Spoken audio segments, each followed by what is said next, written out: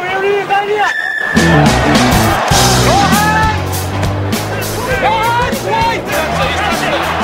thought he was all right. Every back in that spot.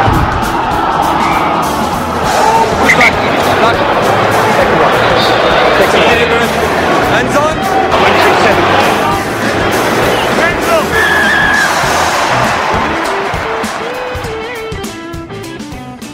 G'day and welcome to another Green and Gold Rugby podcast. It's Matt Rowley here. We're brought to you by strike.com.au. Grab a cradle to hold your car phone in from Strike. Use the Green and Gold Rugby discount safe word of Green and Gold Rugby and get yourself a discount. Timsy. Is this episode 121? I think it is, yeah. I love palindromic numbers. Do you? Yes. Are you big on those, are you, mate? Yeah, they're my favourites. Okay. Words too, but yeah, I love a good palindrome. Okay. Just like most rugby podcasts, it's an important thing. Yeah. But mate, look, let's not keep our guests waiting any longer. Joining us, we've got Damien Hill. Mate, how are you? I'm well, thank you. How are you? Good, thanks, mate. Thanks for coming on. Mate, I thought to kick off, can you maybe talk us through how you got into rugby coaching? Because it wasn't exactly the standard route, was it? No, I guess not. Look, I grew up in Wagga and I didn't actually have any junior rugby at the time, so I played a lot of other sports, but my dad was a rugby coach, so right. Earliest memories of probably my dad actually have been watching him blow a whistle on a paddock, so I followed all the way through, and then when I moved to Sydney, I played a little bit, and then moved to Canberra and played a lot. Right. Played Wagga, but started to coach. I went back to uni and did a sports science degree, and started as a development officer at the Brumbies, and then worked my way up from there. Okay. Because Wikipedia, which is obviously never wrong about anything, said that you'd played pretty much, rep levels for, as far as I could tell, just about every sport other than rugby. But then obviously you got into it. Yeah, Wagga is a great city if you love sport, and there's not too much else to do, to be honest. So I was lucky. My parents threw me into a lot of sports, and I was lucky enough to get a bit of success with them. So mate, you ended up, you said there, being a development officer at the Brumbies. Was that Eddie Jones's time? It was the end of Rod's time, right. Start of Eddie's time. Okay. There was a little bit of hangover, but I think Rod was there for maybe not for long. Sort of mainly for Eddie. He was the main coach whilst I was there. All right. So that must have been quite a baptism of fire as sort of a first coach to work with old Eddie. He's got quite a reputation. Yeah, he has. But look, the thing I've always liked about Eddie is he's got a work ethic that not too many other people rival. Yeah.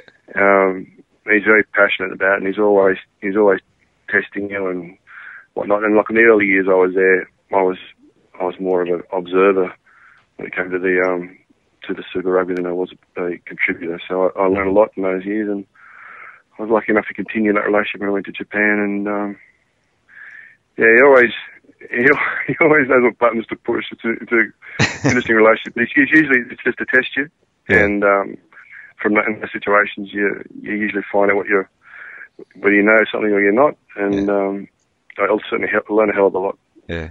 And does he alternate? Like, does he have different approaches for different people, or is it one off the bat everyone gets the same? Look, I think I saw some varying depending on the relationship you had with him. I saw some players have some interesting conversations with him. I've seen some coaches have the same. So okay. I've often heard about Eddie Jones's chats, and I've never heard them called conversations before. Yeah, look, he can be an animated individual at times, but he's definitely got a lot of passion behind what he does, and he knows his stuff. So okay. It's a mixed feeling. Okay. So, mate, look, so you went from Canberra and then you were backs coach in Japan, was that right? I was a coach coordinator there, so I ran the rugby program with you had foreigners over in Japan team, so you've got to coordinate those guys as well. Mm-hmm. And the training program, and then I was coaching my hand in the backs, the team attack, the contact aspects of it. defence. The first guy I had there was a former Japanese coach, and he was excellent, really good, and he threw me into everything. So yep. it was definitely a steep learning curve early on, but one I look back and really appreciate getting. Okay. And then, mate, so from there, did you come back to Sydney from after that? Yeah, so I was there for 3.5, nearly 4 years, and then came back to Sydney Uni for 4 seasons. Yeah. Okay. And according to the fount of all knowledge, you won 3 consecutive premierships there. Yeah. So went there as the. You go on. Sorry, you go. No. I went there as the director of rugby. Yep. And then continued on for the following 3 seasons as the head coach. So, I mean, I'm based in Brisbane, but I know enough about Sydney Uni to know that they're a bit of a powerhouse. What makes them so good? What makes that the structure, It's a combination of things. Yep. They cop a bit of stick, funnily enough, but. I scratch my head when I hear it. There's an organisation that's got very good leadership. They've got a lot of people contributing in some way, so they really do harness the power of many, and usually those who've gone through the club and association with the club. They're well financed in that regard. Corporate governance is good with the university. They've got a good relationship. Facilities are good, and they focus on the cults. So these young kids come in. And for the most part, they're intelligent to get into the university in the first place. So you get this intelligent, athletic footballer to put together into a team. So look, they are in a unique position, probably in Australian rugby. Not that I think Brisbane Uni's doing a good job up there. UQ's doing a good job up there as well, and now the association with the Brumbies and Canberra, there's probably a long way to go in that regard, but Yep. I'd say Sydney is leading the way, definitely. Okay. So instead of criticising, they should probably try and learn a little from it. There's a lot to learn, but whilst I was there, and I'm pretty sure it's continued as well, they're very open to people coming and having a look and explain to them what they do and how they go about doing it. It's there's no real secret. They just get a lot of things. They get a lot of things right, and they work exceptionally hard. Because Sydney Uni wasn't always the powerhouse club, was it? I mean, I remember before I buggered off overseas, everyone was always talking about Randwick and going on about how Randwick would never be challenged and would always be the dominant club. But obviously things have changed. It's not like they have to be like that, is it? No, I think I'll get this number wrong. I'm sure. I think Randwick had a stretch of 17 years of consistent grand final performances. So I think they still hold that. I don't think Uni's caught them up yet, but that would be one of their club goals. But Uni was, I think, put down to the next division below, and it took a concentrated effort from guys like Andrew Lennerbon and David Mortimer and a lot of other individuals to really get the club back on track, and they did it through a lot of hard work and engaging a lot of other people who'd been through the university for their help. So they have, that's a really good example of what you can do with a clear focus and a plan to work to. Okay. So, mate, just out of interest, how long was that turnaround? Like, obviously they decided to. I'm not really sure about the history of it all, so just out of interest, was it a quick couple of years they turned it all around, or? No, it wasn't a quick couple of years. It took a bit of doing, but I mean, it's all subjective, I guess. But they didn't stay down below for too long. They got on a good. They got competitive quickly, but yeah, right. I couldn't give you the exact years it took. Yeah. Yeah, sorry. We didn't give you a warning that you were going to be given a quiz on the history of Sydney University rugby. Sorry about that. You should refer back to Wikipedia. Okay. So look, mate, from there, I believe you went to the Rebels, and you were at the Rebels from the beginning, and you've finished up there this year. What are your reflections over the time? I mean, I guess you've done a little bit of thinking back. What do you take away from it? What are the things you think about? Look, it was definitely a unique experience, and one I was fortunate to get.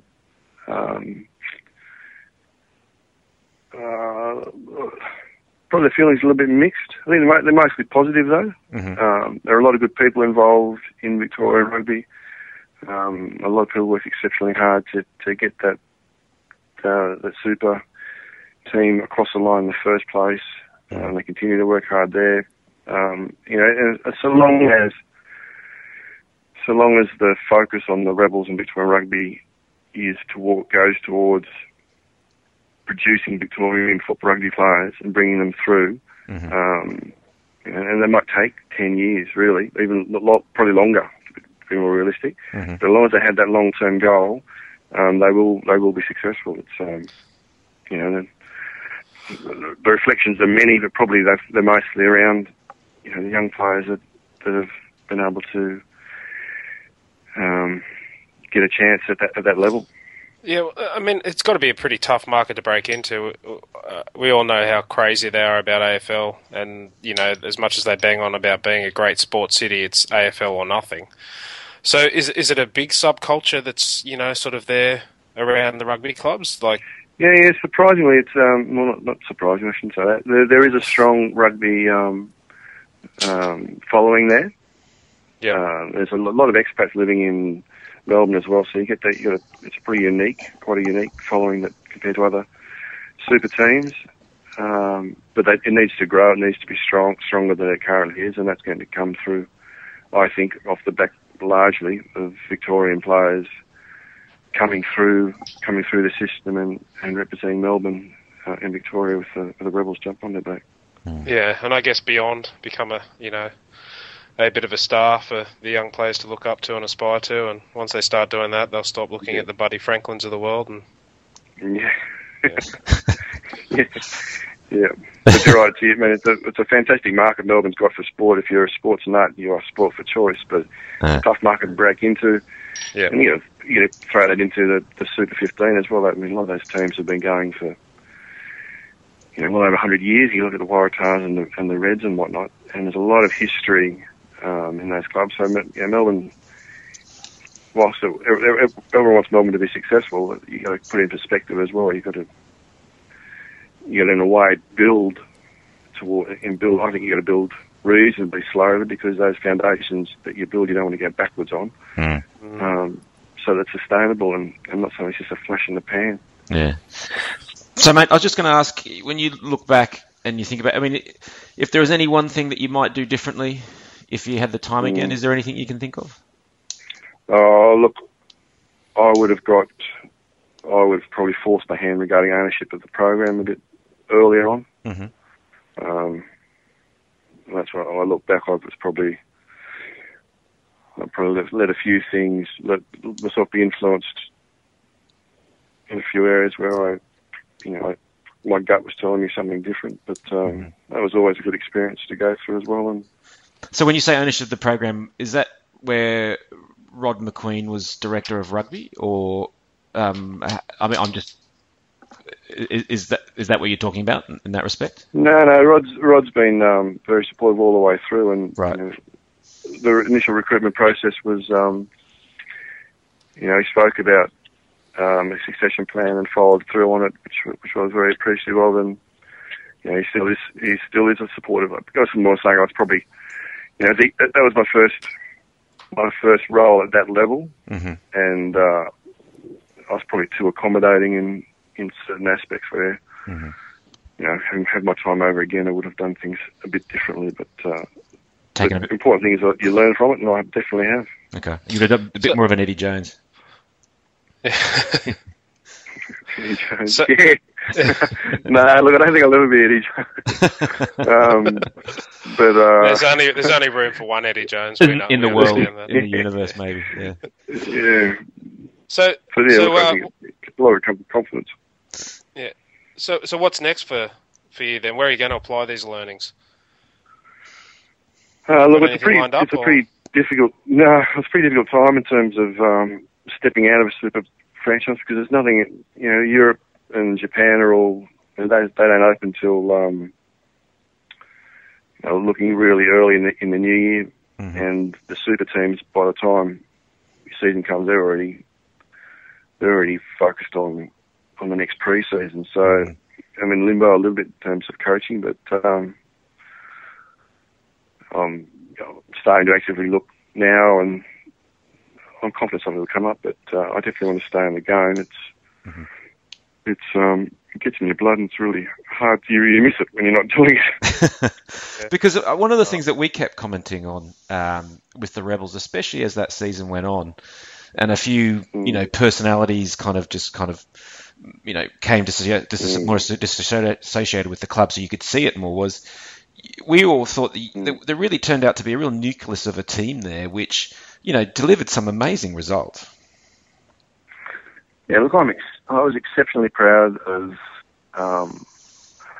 what the playing group, the coaching staff, the football unit, which I'm part of, were able to achieve. It was, I've had a few chats to people since that, and they who I appreciate their rugby knowledge, and they scratched their heads, and they said, I don't know how you guys achieved what you achieved with the hurdles and the inexperience that you had. And I don't think there's any one person you can attribute that success to. I think it's a accumulation of things. But lots of the young players we had did exceptionally well. Scott Higginbotham took to the captaincy in Gareth's absence exceptionally well, and I've no doubt will probably go on to captain the team next season as well. You're seeing both like Nick Phipps and Huey Pyle, Mitch Inman, Luke Jones, all those guys we've spoken about at the next level, and they've come through the Rebels. And there's a lot of other young kids there too, like Paul Allo-Emile and young Nick Sturzacker. I'm not quite sure what's happened with Bryce Haggerty, but he's definitely got some talent there as well. There's a lot of other young kids there too that'll come through and put their hand up in the next couple of years, I think. Yeah, and mate, just talking about that, you got to back that. I think you got to back youth.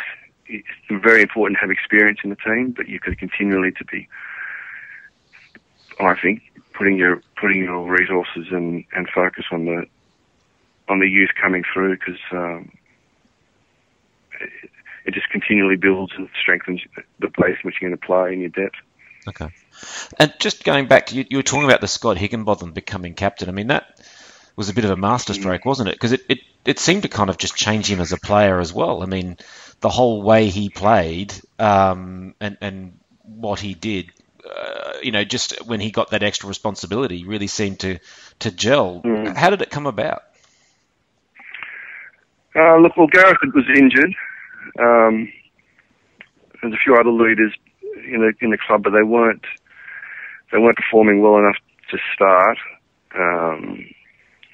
I put James O'Connor into the role for a week just to see.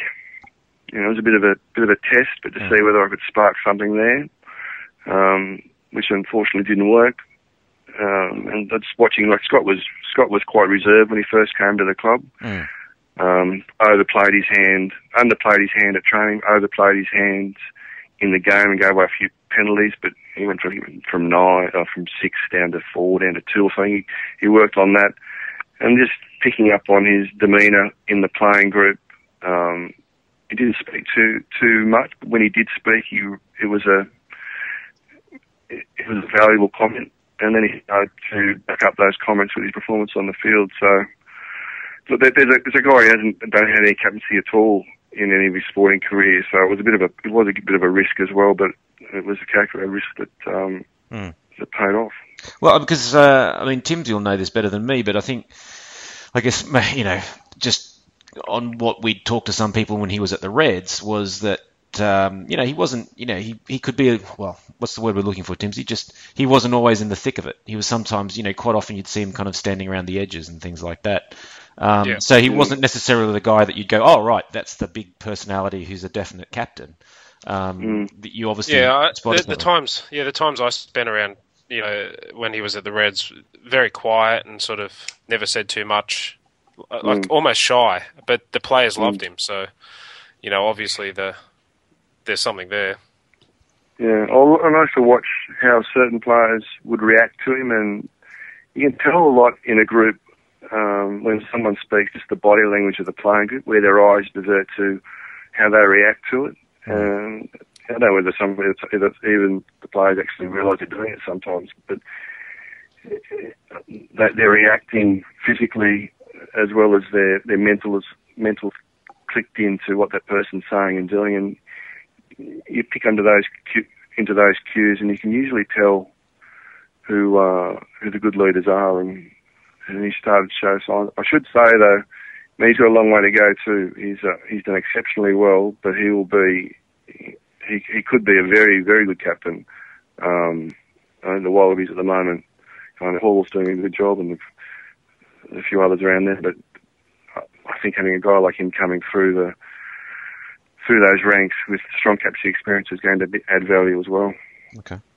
All right, mate. Well, look, moving on. Obviously, we've got the Bledisloe this weekend. Where do you think there are areas of opportunity for the Wallabies? Can you see any? Look, I know there's an aging argument that's come up with the number of players over 30, but look, I don't really give that much credence. But I think what the All Blacks, from what I can see at the moment, are going through that area where they're trying to balance players off regarding the experience they bring versus their performances. And so you've got that, you've got the Carter including at 10. Who's going to be the hookers? Is it Milano or Hall? Or like give Coles a go? Richie McCaw at 7. The question mark's still over his body a little bit. With young Matt Todd or Sam Cane, will they be given a go? I think that's their probably issue at the moment. If you look at your 10, your 2, and your 7, I mean they're three real key players in terms of their touches of the ball and direction. McCaw the captaincy. So I think that's what they're going through at the moment, that transition. But for the rest of the team, Nonu and Smith in the centre pairing. I don't know who they go for their back three, but I presume Dag will be there, or Seville will be there, or Ben Smith. There's weapons and threats everywhere. So look, again, they'll go into the game as favourites, and rightly so. Okay. So Link's a pretty wily customer though, and he always seems to have something up his sleeve for anyone he plays against. And I mean, up until a couple of games ago. Anyway. Yeah. Okay, maybe you can set me right. But I mean, up until a few games ago, he seemed to, for example, he had a good record against the Chiefs, as an example. What do you reckon? What sort of little tactics do you reckon he'll be targeting? I mean, in the past, it was maybe the All Blacks line-out wasn't always up to snuff. Is there something about this age that you're thinking that will maybe? I mean, does it push you to make you think about who, Gill and Hooper or something? I don't know. Is there something that you think, look, there might be a tactic to look out for? Maybe, with you having seen what Link kind of throws at people? Look, I've got a lot of admiration for what Ewan's achieved, and his success in recent years has been a while in the coming, but it's been great to see, and rightly so. He should be the Wallaby coach, but he's hanging his hat at the moment, I think, on that 9-10 combination that from the Reds. So you have to rely a lot on that. I'll be interested to see first phase how they get the go forward first phase, and I assume Leo Fano's going to be the 12, and Ashley Cooper will be the 13. Folau's not really a Vanderheim type player. I don't know who they're going to go at fullback, but whether it's O'Connor or Foley or Mogg, they're not either. So you'd probably have to go with a Cummins or somebody on the wing. So you're relying on Cummins and Ashley Cooper to get you go forward, and then off the back of good go forward, I think Cooper could be exceptionally dangerous, and he'll really play at the line, and that's what you've got to do with the All Blacks. You've got to unsettle their defence and then maintain that and keep them unsettled as much as you can, and then guys like that really stand out. But if it's stopped, then you have to rely on Genia to regenerate that go forward again, and then rely on Cooper to feed off that. So, look, I think he'll go a reasonably big pack. He'll get Hall, and whether he goes Fardy or Douglas, he'll probably go Fardy based on his super performances. If the minimum's fit, which I think he is, he'd be a danger at 6. And then it depends on what he goes at 8, whether Moen gets a crack and they favour their line out and they do attack the line out, or whether they put in Schatz or McCallum, like someone that's hard on the ball to really help Hooper, which would probably mean that they're going to go a bit more direct in their attack. So I think it's going to depend on who they choose to go. Whether they choose to attack Cruden or whether they choose to attack, depending on who the Sevilla or one of the big wingers that the All Blacks could throw at you, will depend a little bit on their tactics. But there's a lot of smarts in that team around the halves, a lot of experience in Ashley Cooper. I assume, not most teams, he'll just be looking at making sure he can get some go forward ball and can condense that All Black defence a little bit. So players like that Craig can really go up the line and play the holes around that they create. Okay. And I don't think you go into the All Blacks with a fancy game plan. They're too good.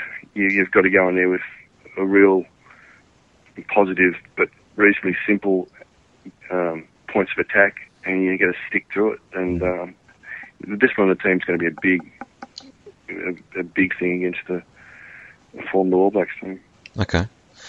And mate, do you think? I mean, it's interesting. You mentioned a few things about Link there, but obviously we've had the one national coach.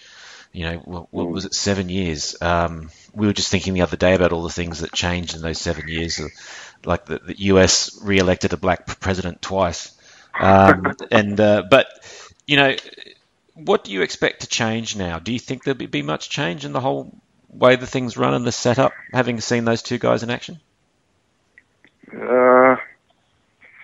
Look, what you pick up through the media, Ewan's really trying to create immense competition for spots, and I think he's keeping his cards a little bit closer to his chest than the previous coach. So he probably kept them guessing a little bit longer. But look, I think eventually you'll see Ewan's game being imposed, style being imposed more onto the team. But look, in the short term, you can't expect too much too early, I don't think. Okay. Alrighty, mate. Well, look, the one final thing I was going to say, it kind of came up in your discussion. You said, coaching gets in the blood, and which is why you want to keep at it. What is it? I mean, what is that thing that gives you the ultimate buzz? What's the thing that happens? Is it winning? Is it something about when something in the players, or is there a certain time of the day that you think this is why I love this job? What is it for you that kind of summarizes that or captures that best? It's a lot of things, but seeing a player come in at a certain level of skill, fitness, mental capacity, shyness, if you like, and seeing that player grow in all those areas, I get a real buzz out of that. But the biggest challenge I find is if you're recruiting quality players with individual skill, is how you create I'm more attack focused than defense focused. How to create attack or a game style that really brings out those aspects individually, and rather than damping them. And when you get that right, like that second half against the Highlanders, I couldn't have asked for a better way to finish up, because we played a game, the game style. A lot of things came together in that 40 minutes. Yep. That we've been working on. You'd seen patches during the year, but I got an immense thrill out of that, and especially on the players' faces when they walk off, saying, just knowing that they've achieved something as a unit is a huge thrill. Yeah, well, that was quite an incredible game. That one, that was unbelievable. All right, mate. Look, thanks very much for coming on. Appreciate it. No problem. Appreciate your candid answers and everything else. As I maybe mentioned to you, it'd be great to get sort of your viewpoint on a few things in the site from time to time. So maybe we can persuade you to do that. But otherwise, thanks for your time tonight. No, thanks for asking me, and I'll be more than happy to contribute where I could. Great, mate. Thanks very much. Perfect. Thanks, Cheers. Dave. Thank you. Yeah, right there.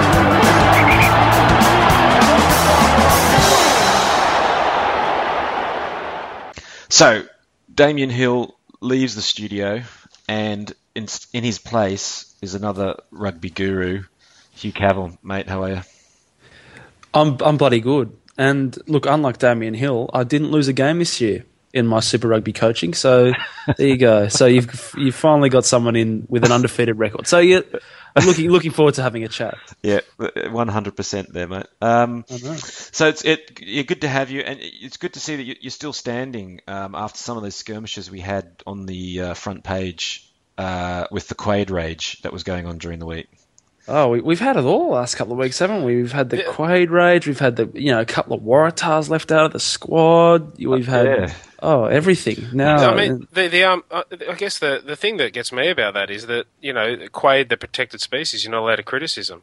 There's people on here who think that that's not the case, and I'm just wondering who that is, because clearly you aren't allowed to criticise him. Yeah, I don't want to hear any more of it. Well, let's not open that one up again. I mean, it was interesting though. I mean, it took me aback, and I kind of read back through it. But anyway, I guess everyone's got their opinion, and some certainly got aired pretty vociferously. But look, let's talk about the squad. So they've cut, is it like 11 players and then added one or two in? Tim, you've got the SP there, mate. What happened? Mate, I've done some stuff where I've compared lists. It's a very manual process. I'm sure it's wrong. I was going to call this analysis, but I don't want to get us into more trouble. No, it's opinion piece. Okay. We've got Dave Dennis, gone. Powell. Peter Kimlin. Injury there, right? Is it? I think there's injuries involved there. And Tatapa blooding out, injuries as well. Yeah. Hugh Pyle, gone. Yep. Which I to tell you the truth, I didn't see that coming. I thought, I've got high opinions of Hugh and what he may be able to do. But Ben Robinson, that's probably the big talking point. Back to that. The Lynx got form with dropping him to, make him more hungry and a better player, and could be that, but I don't think so. I think it's probably something that to do with the new scrum laws, and maybe he's not quite the right shape. Paddy Ryan, he's also gone. That's forwards. Albert Ane's come in along the way as well, which I'm not sure where he is, whether he's a prop or a hooker or a bit of both. All right, so look, should we talk forwards there then? Hugh, on the scale of 1 to 11, how outraged are you about Ben Robinson getting the bullet? Ooh, look, I'm probably about a 6, I reckon. I don't know if outrage is the right word. I'm more bemused. Right. I found it a really, really left fielder. The problem with Link is he's playing very coy about this, so we don't really know why Ben Robinson was dropped. And the problem is, in that vacuum, people on the blog and on the forum have been filling in with reasons. Oh, maybe it's his attitude off the field. Maybe it's, he's not training hard enough. Look, I don't know what it is, but it would have had to have been something serious. And I think, look, the scrum laws is obviously the most logical explanation. But even then, I think that's a cop out. And I think it's a straight-up bad selection decision. I don't understand how we can drop the one prop that performed against the British Lions. And it wasn't as if Slipper and Kepu were coming on and destroying scrums when they came on off the bench. I mean, we were doing it all with Benny Robbo on the ground. So, look, I think if you said to me after that third test that one of those two props at the start of the game wouldn't be picked in the next squad, I don't think I would have guessed it would have been Benny Robbo, put it that way. No, I think, there's a lot of people saying actually that, Benny A's career might have been on the rocks, but like you say, it's turned the other way around. I mean, even if you argue that, and I think, Scott Seo has had a blinding season, and I think you could see him. He's really got international written all over him, even though he's yet to really get any experience there. The next question is, let's say Scott Sio is now your starting international prop. Well, the thing is too, he's the only full-time loosehead. Well, that's where I'm going with this. Is who's the backup / other guy or whoever's starting? I mean, are we? Because I think the other guys you've got there are Slipper, Kepu, Alexander, and Kepu. Yeah, and I'm guessing. I mean, at international level, Kepu's been playing tight head, right? Alexander's been playing tight head. So, but then Slipper's been playing tight head all season for the Reds. Yep. So it's an interesting one. It's a conundrum. And back in the day, when you only had one prop reserve, you could kind of say, well, Slipper can play both sides. Or you could, Benny Alexander can play both sides. They all can all play both sides. And you could do that off the bench. But now you've got 2 bench props. You've got no excuse not to have 2 specialists. Yeah.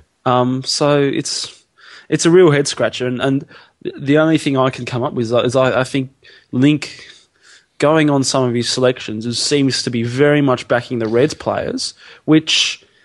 it's understandable to an extent. But I think unless it's understandable in that he knows them better. Yeah. Oh, look, I know, but that excuse is going to wash for a while, but only for so long. I mean, but my only conclusion, I think maybe Link thinks Slipper's a better loosehead than Robbo. That's what it might come down to, and I think, frankly, that's misguided. And I think look, Slipper says he wants to play loosehead.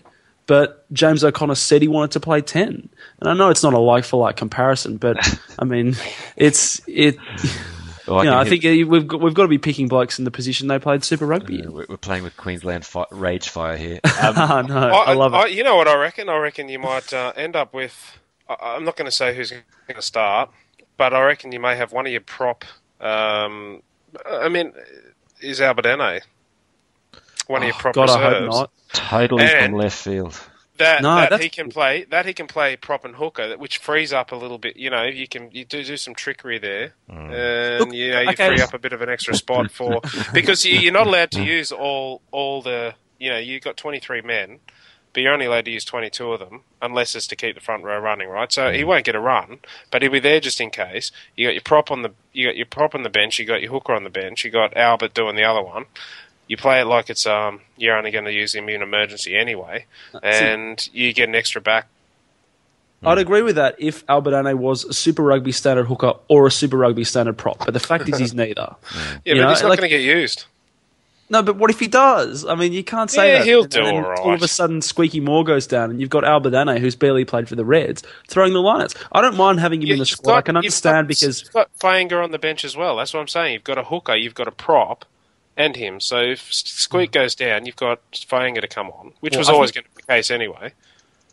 Again, I think if he was a really good prop, I think I could understand your argument. But I think you're playing with fire, having someone that's clearly not up to test standard. I mean, Albert Ene's there. He's never been tested. You can't say he's clearly not up. Who knows what he can do? Yeah. I think we're moving into Robbie Green selection territory here, aren't we? I know. Well, Albert Ene's there. But, I mean, people. No, but see, a few people I know have gone at the squad and go, "Oh, they've left out Robbo and they put in Albert Ene." And on the face of it, that I can see that. But Albert Ene's there because he's the only bloke hooker that can play hooker in Australia that's fit. The third, other than Sayer and Stevie Moore. So I think he's there as a third hooker, to be honest. But I think Link would be pushing it a little bit with having him on the bench. Nah, mate, it's all under control. I've just come up with that theory then, and I can't find a hole in it. Right, let's move on from the shoe-in Albert Ene, and I guess the only other one in there was probably Dave Dennis. Level of outrage on this one, Timsy, or it was a bit more of a no, I don't mind. That's all right. A meh.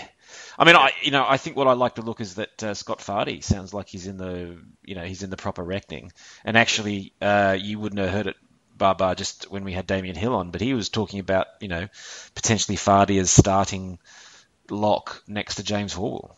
Yeah, that's what I'd pick. I like it. I like it a lot.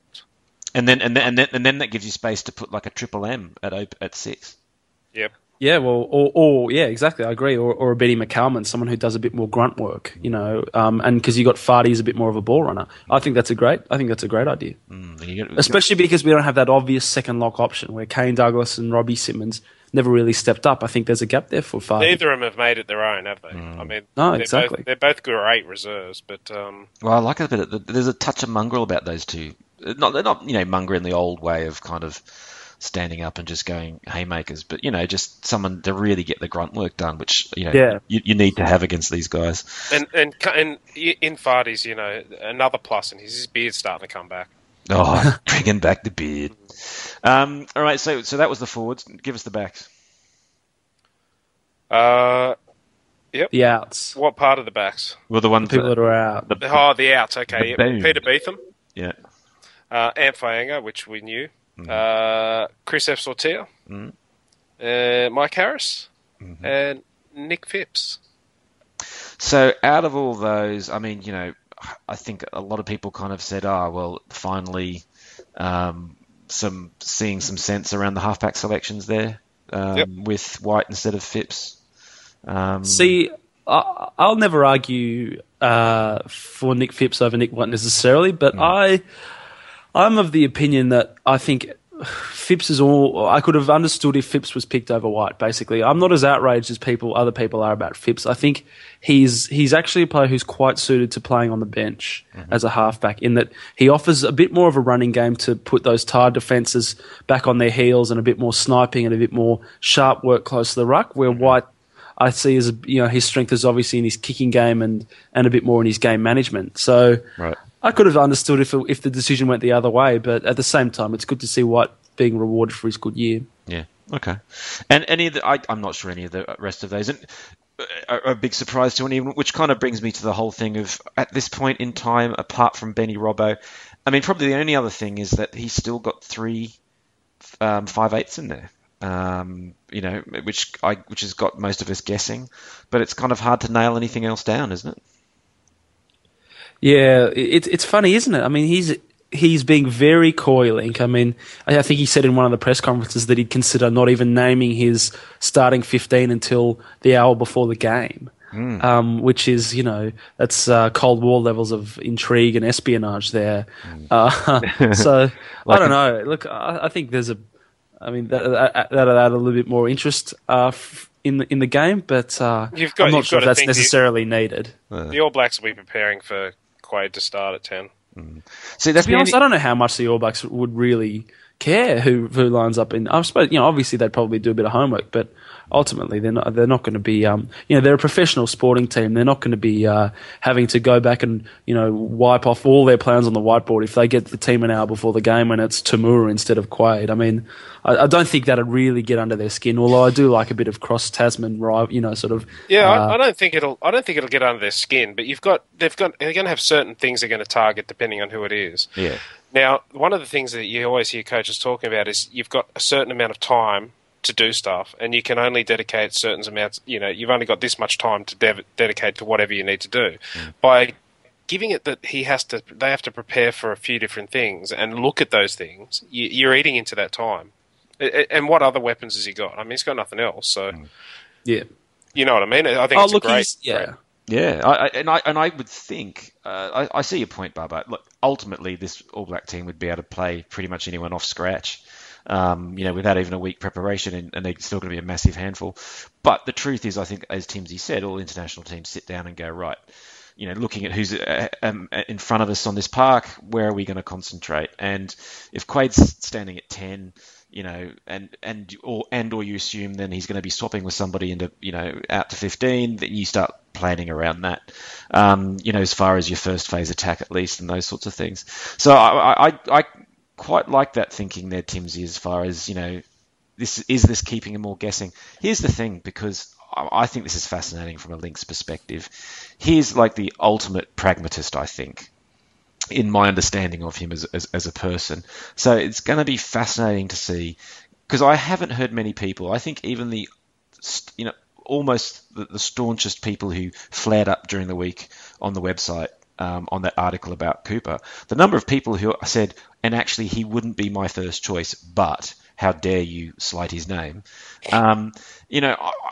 It was quite interesting. I think most people, and by looking at the poll, more than 50% of the answers in the poll weren't for Cooper. I think it was like around 60% between Tamua and Foley, and Tamua still has a higher count than Cooper, even one-on-one.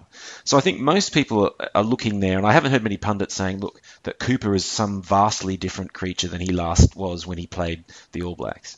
And Link's got to know that. He's got to know that Cooper's bringing this baggage. Versus, you look at someone like a Tamua, and as our poll results say, I think a lot of people can say, well, hang on a minute, you bring a Tamua in, and suddenly you go from having a defensive liability to having, a defensive plus, an attacking weapon at 10, and just how that would change things. So I think it's going to be fascinating to see, because I just don't read into Link that he's going to be doing it for sentiment. And so it's going to be really interesting, that decision. And to your point, Timsy, I wonder what's going on here with these three guys still in the squad. Yeah, look, I love it. It's funny. I mean, the 5'8" debates, you got to think Foley.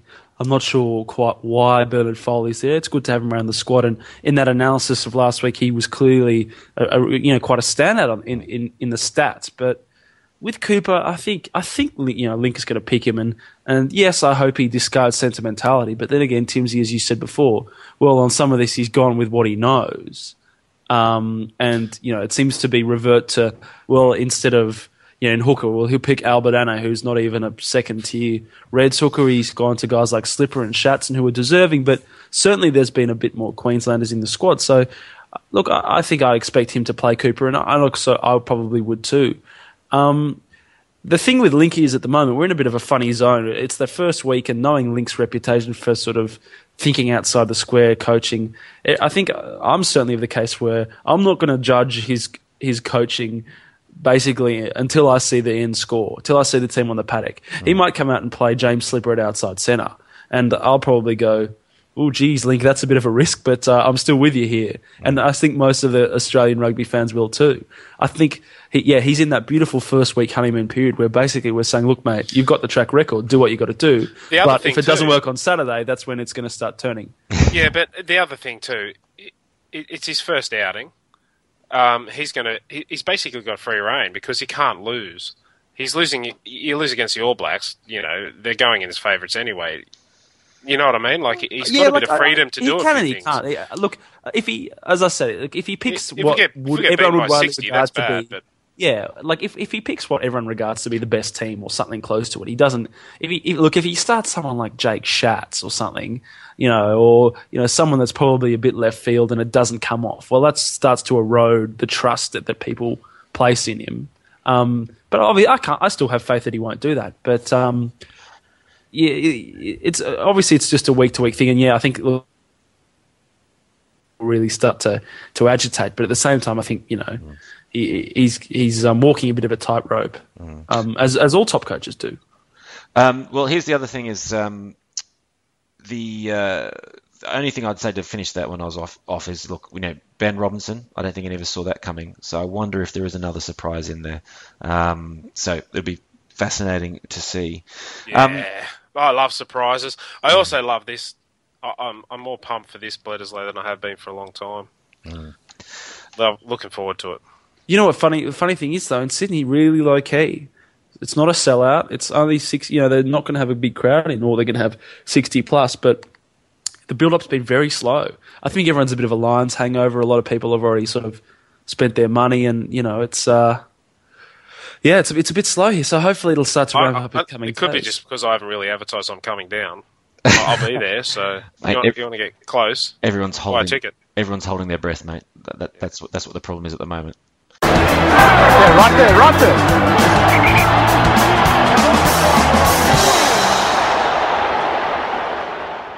Okay, now as our second phone-in ever, so a bit of a new segment here, giving people the chance to air their views.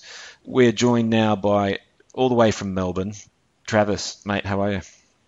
I'm good, thanks, Ollie. How's yourself? Yeah, I'm good, thanks, mate. So good to have you on. This is our second Melbourne person tonight. It is indeed. And who says they're underrepresented? Yeah, it's out of control. So because you wouldn't know Damien Hill we had earlier on, Travis.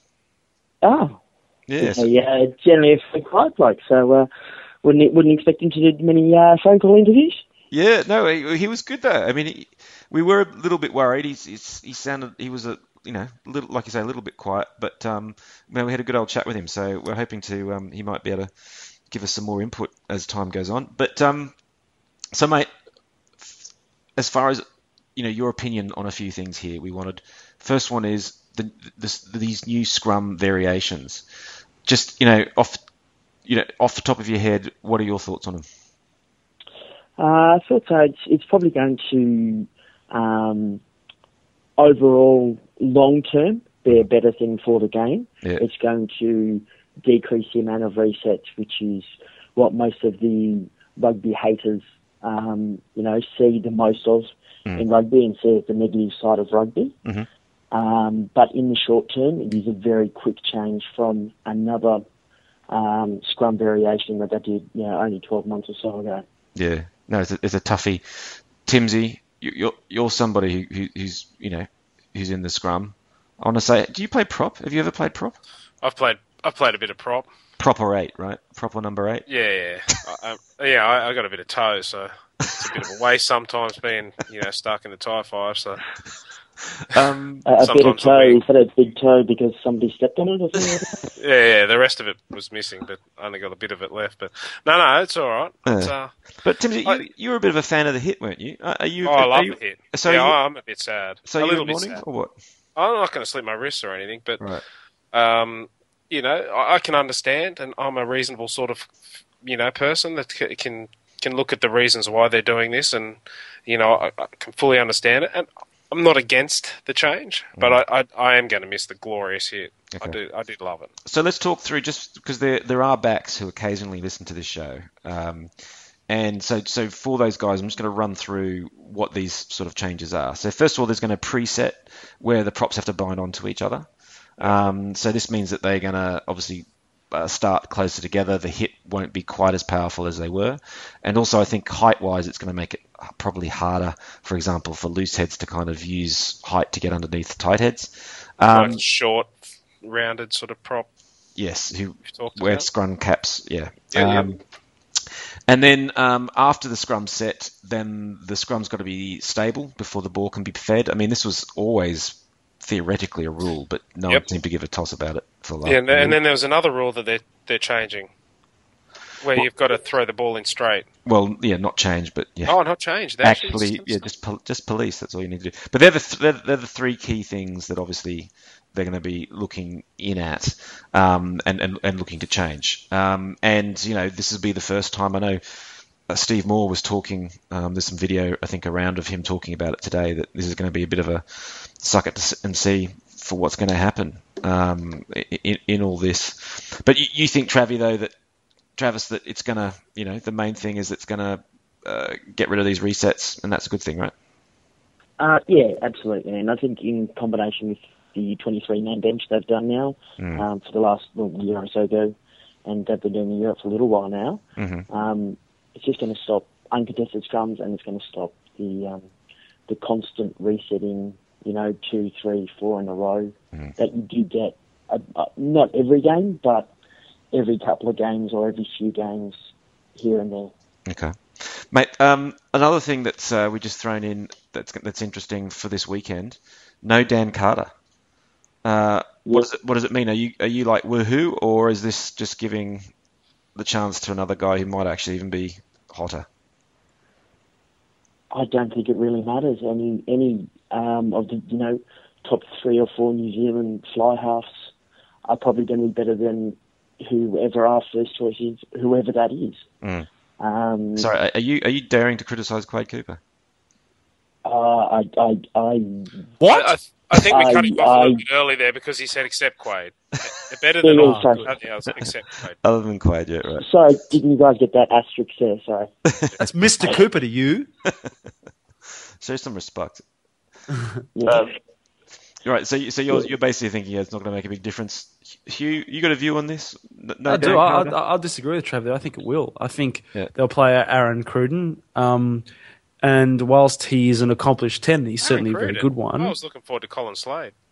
Stephen Donald. Stephen Donald, I wasn't going to get that excited. Mate, the Duck will come back. Can't Weaver play 10? He's not in the squad, so not really. But the Bledisloe's a high pressure game, and you saw how he played in the recent high pressure game in the Super Rugby final, where he shanked a few kicks, and he wasn't exactly in stellar form. Now on his day, he's a great 10, obviously, but Dan Carter was in some red hot form towards the end of the season there, and you've got to think their backline's just not going to be quite as slick without him. I don't think it's a huge game changer, but certainly it's another little momentum changer between the two teams. So you take what you can get with the All Blacks, and that was a good one today. Okay. I mean, the thing that I think Cruden maybe has that little bit more of an attacking X factor, if I can say that, than Carter. However, I don't think anyone in world rugby has the ability to run a game like Carter does, do they? Quaid. Sorry, apart from Quaid. Yep. But, just that being able to change the pace, if things go to crap, he can just put it in the corner or whatever he needs to do. So, maybe it's a positive for us. Then, Travi, last thing, mate, anything you want to get off your chest? I know you mentioned something actually pre-recording. That's fine. Go for it. What do you want to say? This is your open mic. Just, I'm probably very grateful for the department of a certain player sponsored by a certain vitamin company from the Rebels. John Eales. John Eales? Oh, I thought, did you know he was... Yeah. No, continue. I'm sorry, I'm being facetious.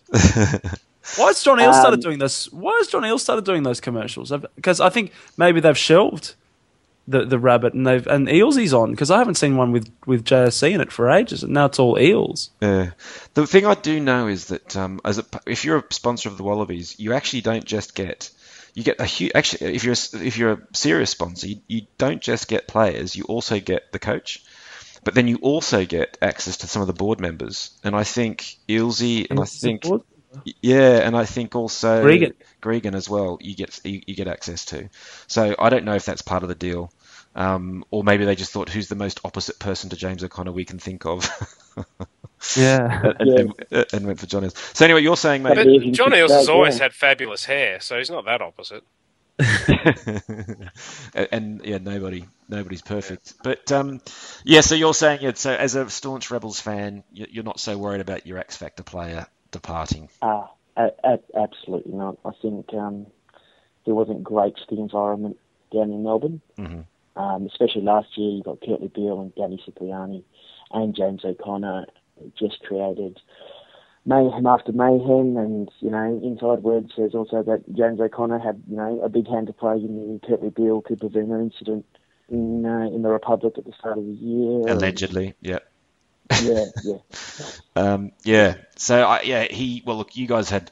I know you guys had a lot of time with the with the rebels down there. So I know you guys, because with you being a core part of the Rebel Army, had some good access to the guys. So you had a pretty good feel for how things were going on there, didn't you? Yeah. I mean, you can read between the lines a lot with what players say in their public lines and on Twitter, and obviously in person they might say a couple of things they wouldn't say on camera or on the record. You can see that he wasn't necessarily the team man that the Rebels were after. And Bryce Hegarty, who's taken up the team mantle in the second half of this season, is definitely somebody that the team respects and wants to succeed in that position. Yeah. All right, mate. Well, look, I tell you what. All good things must come to the end, but I'm actually thinking, for this 121st podcast, we've probably pretty much explored everything we can explore this week. We're kind of living in a bit of a vacuum, aren't we? Until we've seen a game and maybe even seen a squad announced, there's not a lot more to talk about, I'm not sure. So with that, I'm just going to say, should we have a little chat about predictions then for the weekend? I'll predict that it's going to be a glorious weekend. Yeah. What, weather-wise, or? A bit of everything. Yeah. What are you going What is the weather like going to be up there? I'm going to go for the drive up on Friday. Are you coming up, are you? I am indeed. Oh, mate, well, make sure you keep in touch. The whole week is absolutely glorious. I understand that there might be a couple of showers around on Saturday. That was the last forecast I saw. That's the one I've seen as well. I mean, it was a peach of a day, but it says rain and 23. So I don't know. And every other day is sunshine for the next week and a half. So you got to hope that's a bit of an aberration. But that's been a peach of a week in Sydney. Yeah, no. Well, hopefully it maybe hangs over. So go on then, Timsy. Were you going to put a Oh, jeez. I don't know. I can't tip against those Kiwis. I'm tip for those Kiwis. Yeah. Although maybe that was a Freudian slip. I'm going to say the Wallabies by 3. Alrighty. Hugh. Wallabies by 1. Okay. Travie. I'll split the difference. Wallabies by 2. I can't tip the Kiwis. Okay. Yeah. This is obviously a very balanced podcast. I'm going to go with the guys, with the new coach and the whole thing. They're going to give us a big shock, and they're going to do it. I'm going to go for what's a big margin. I'm going to say, look, 5 Wallabies by 5. I mean, even Robbie Deans won his first test against the All Blacks. Yeah, well, that's the old rule in sport. Always back the team with the new coach. Yeah. Always seems to in the first game. Always seems to work wonders. So. Look, on the serious side, though, I think we've got a really good chance. We've got a good team. The All Blacks will be strong as always, but I think we can certainly do it. Yeah. Well, I think Link's going to mix it up a bit, and I'm thinking that maybe the selection surprises haven't stopped yet, so it could be an interesting one. So here we go. So all right, that's the end of tonight's podcast. Thanks for you guys for joining. Thanks for everybody who downloaded or listening and listened, and just left for us to say, go the Wallabies. Let's go. Cheers, guys. We got this. Cheers. Seven